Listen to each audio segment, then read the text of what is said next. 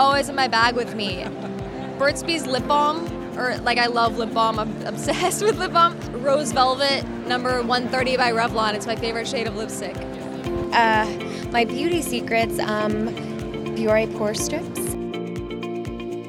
Eyelashes. I usually get any new eyeliner that came out. Bold lipstick, mascara, because mascara you run out of so quickly.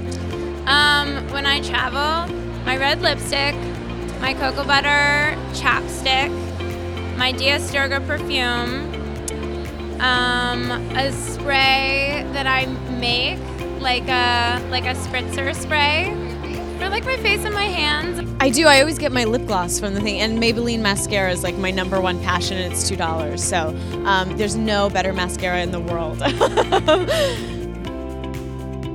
I love to go to drugstores and get mascara. I love CoverGirl. It's so cheap and it works so great. And they got great lip glosses. You can always find your survival kit in a drugstore, you know? If you can't afford expensive moisturizer, I use Vaseline a lot of times to moisturize under my eyes. There's always so many secret little tricks of the trade.